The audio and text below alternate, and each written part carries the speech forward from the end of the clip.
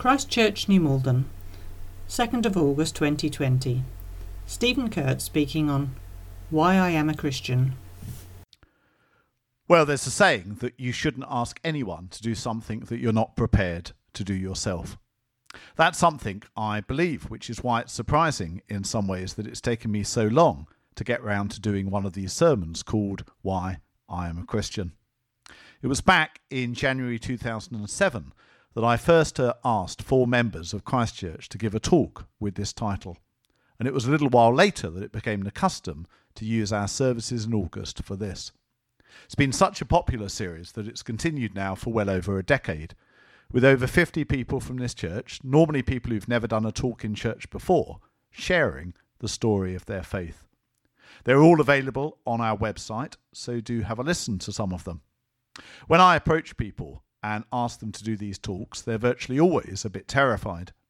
But the result, in virtually every case, is us learning totally new things about the life of people who come along to church with us, and in particular, how their faith in Jesus Christ has made a difference through the ups and downs of their lives. I normally ask people to tell the story of their life, to include lots of photographs, and to then sum up what their Christian faith means to them. With our services being a bit different this year, I've asked the rest of the preaching team, who've all done this talk before, to do Why I'm Still a Christian, including how their faith relates to our current situation of coronavirus. But since I haven't done one of these talks before, this is simply Why I Am a Christian.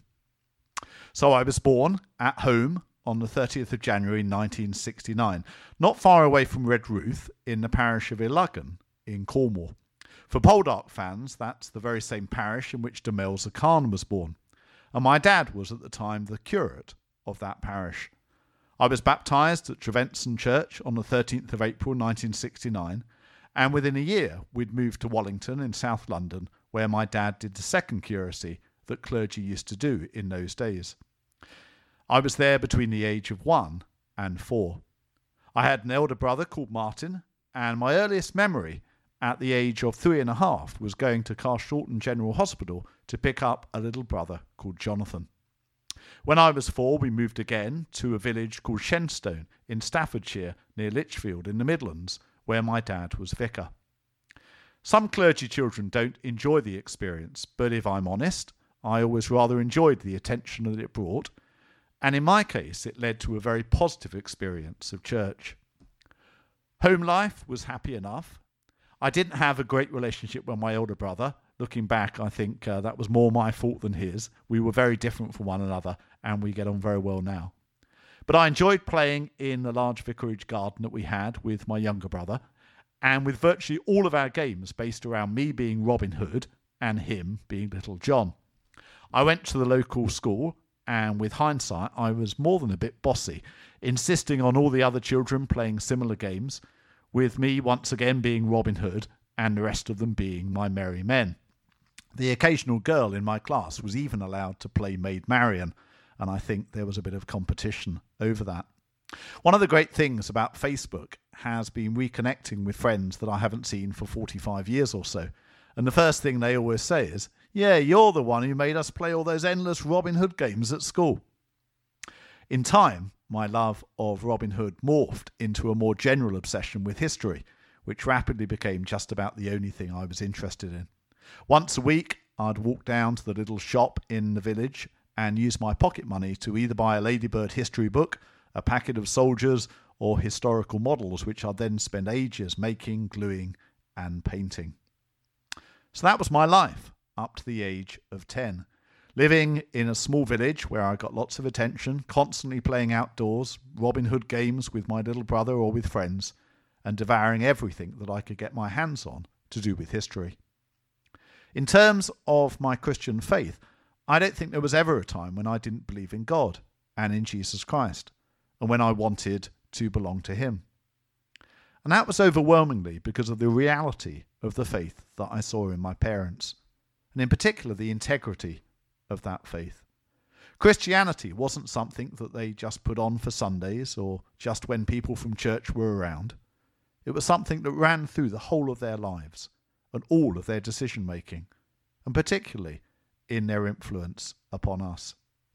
All four of my grandparents were also committed Christians, my dad's parents being missionaries for 40 years in India. And all of my many uncles, aunts, and my many cousins were Christians as well. So it was a pretty consistent message on that front. Looking back now, I was way too militaristic as a child, with virtually all of my historical interest revolving one way or another around fighting and war. And I somehow didn't see a conflict between that and seeing myself as a follower of Jesus.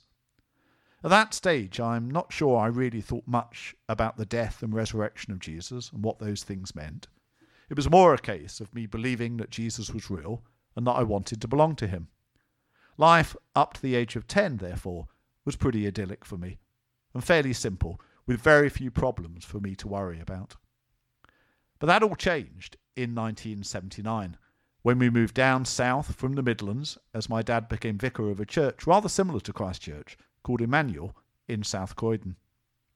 And the change was one that I found pretty difficult, moving from a small village where I felt very comfortable to a larger town where I felt much less so.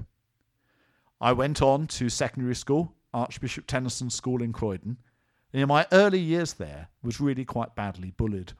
It was a very tough time for me. But I survived, partly through two other obsessions joining my ongoing love of history. At the age of 11, and largely as a result of Ian Botham's exploits in the 1981 Ashes, I began a lifelong love affair with cricket, becoming obsessed with knowing as much about it as possible. The other thing that I got massively into from about the age of 13 onwards was school plays and musicals, which again I absolutely loved. And particularly through the stuff that I did on stage, I grew in confidence, developed a bit of a name for myself, developed some fantastic friendships as well. And school turned from something that I hated to something that I totally loved.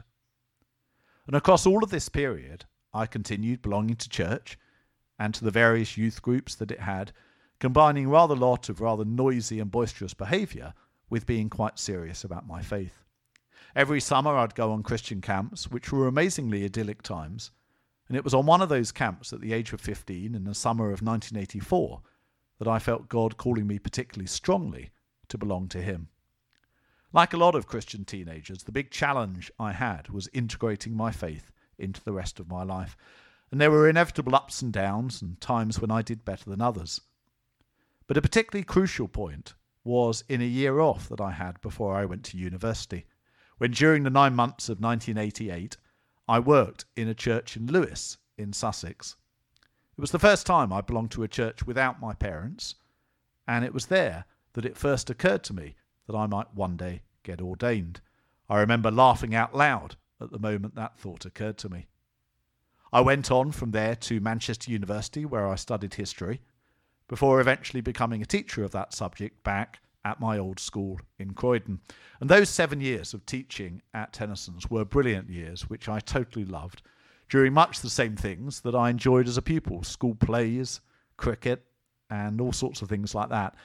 And it was during my time back at Emmanuel Church that I also rejoined during that time that I met and married the fantastic Katie.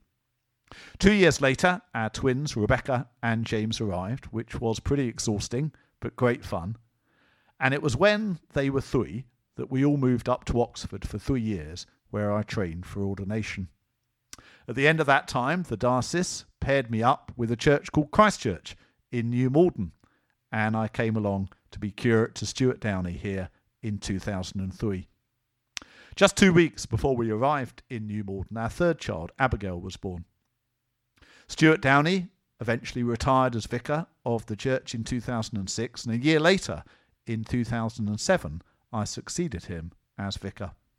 I'm now in my 13th year as vicar here at Christchurch, and I'm enjoying the challenge and the variety and the significance and the privilege of what is a fantastic and enriching job as much as ever. So that's an outline of my life and some of the key moments in my Christian journey particularly highlighted. But why am I a Christian? What is it about Christianity? What is it about faith in Jesus Christ that does it for me? Well, the answer, in a nutshell, is the transforming power of God's love. That's why I chose that passage about Zacchaeus that was read to us earlier. It's a famous story, and the story of a man who was despised and hated, who was both damaged and damaging to others, whose life was completely transformed. And it was transformed through the love of God in Jesus Christ. In some ways, what gives that story its power is its lack of detail. Zacchaeus, this hated tax collector in Jericho, climbs up a sycamore tree when he hears that Jesus is coming because he wants to see him. And Jesus, upon seeing Zacchaeus, comes to his home. And that act of love, unthinkable for a rabbi to show to such an obvious sinner at the time, was what transformed Zacchaeus' life. And we see that pattern repeated again and again in the stories of the Gospels. Again and again we see Jesus encountering people, sharing his life with them, and transforming their lives with his love. And what I think convinces me of Christianity more than anything else is the examples that I've seen in my life of the love of God bringing similar transformation. The integrity of my parents, for instance, and all the goodness and wisdom in their lives springing from their love for God. The care and kindness that I received from youth leaders at my church and the leaders on those summer camps that I went on, all generated by a similar love for God. Here at Christchurch, seeing the impact upon lives of our lunch club, Grapevine, or the night shelter, or groups like Women's Own and Connections, when people seek to share the love of God with others. The difference that love has made through the many ways in which people have showed it during the lockdown. All of this love is, to me, undeniably supernatural in its nature, meaning that even the smallest acts of kindness possess this strange and amazing power to punch above their weight as part of the power of love taking on the power of evil and defeating it. Because that's the Christian explanation for what's happening in these situations, and it's the one that I find so convincing.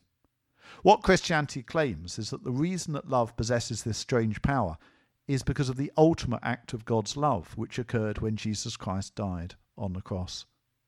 Evil in all of its worst forms, corruption, betrayal, weakness, and numerous other things, conspired to put Jesus on that cross. And that evil was met in his person with the fullness of God's love, a love that refused to return that evil with more evil, and through God's supernatural love, broke its power. And that's why the resurrection of Jesus then happened. Evil had been defeated, and its power had been broken. And because of Jesus' subsequent ascension into heaven and the coming of the Holy Spirit, we can live in that love. We can tap into its power. When we belong to Jesus Christ through baptism and faith, we're both transformed by that love and become further agents of its transformation. The theology of Christianity, in other words, makes sense of everything that I've experienced throughout my lifetime in the church. And it also gives a much better answer to what I think I was searching for in so much of my life, in all of those rather obsessive interests that I spoke about earlier. I think the thing that united them all was a desire on my part to see good triumph over evil and to somehow be part of this movement. But I had to grow up, and I had to realise that a lot of the romance and the simplicity that I associated with this picture was false. History, I had to discover, was a lot more complex, with all of us being a massive part of the evil in the world. I also had to accept that even a riotous school musical, however inclusive and joyful, wasn't the answer to all of the world's problems. The answer was, and is, the God I'd always been taught to follow, and who had entered into history in his Son Jesus Christ to liberate this world with the power of his love and to make us part of this project. The genuine way to fight evil, I had to learn, isn't with weapons and war and retaliation, it's with sacrificial love. That's the only antidote. That's the only solution to the evil within this world. That's the reason we had that other reading from Paul's letter to the Colossians, which describes Jesus disarming the principalities and powers by his death and making a public spectacle of them. When Paul writes that passage, he's got in mind those triumphs when Roman generals would arrive back in Rome and would parade through the city with their defeated enemies in a public spectacle before executing them. Now, that image is taken by Paul and completely subverted by being used to describe the way in which Jesus Christ made a public spectacle of evil and the demonic powers and triumphed over them through his death on the cross. And earlier in that same passage, it speaks of the share that we have in this, the share that we have in the fullness of God that dwells in Jesus Christ through the baptism and the faith that joins us to his death and resurrection. And that, in a nutshell, is why I'm a Christian. As I look back on my life, now that I'm 51, with all its ups and downs, and all of those various different churches that I've belonged to, and the different stages in my lives, the ones I've found more difficult and the ones that have been easier, I realise how incredibly fortunate I've been to have had so much Christian influence upon my life. And that's partly why I possess such a strong calling now to pass this on.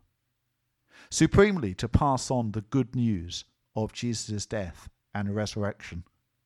And the good news that when we become followers of Jesus Christ, when we belong to him, we share in the fullness of God's love, bringing us acceptance as his forgiven and accepted children, and also a crucial role in his ongoing work of transforming the world with his love.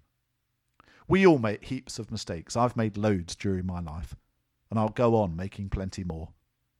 But God nevertheless wants me, God wants us, to belong to him and be part of his ongoing work in the world. He wants to use the gifts and characteristics that he's given us so that more and more people are transformed by his love. That's why the church exists. That's why Christchurch New Malden exists. And that's why I am a Christian.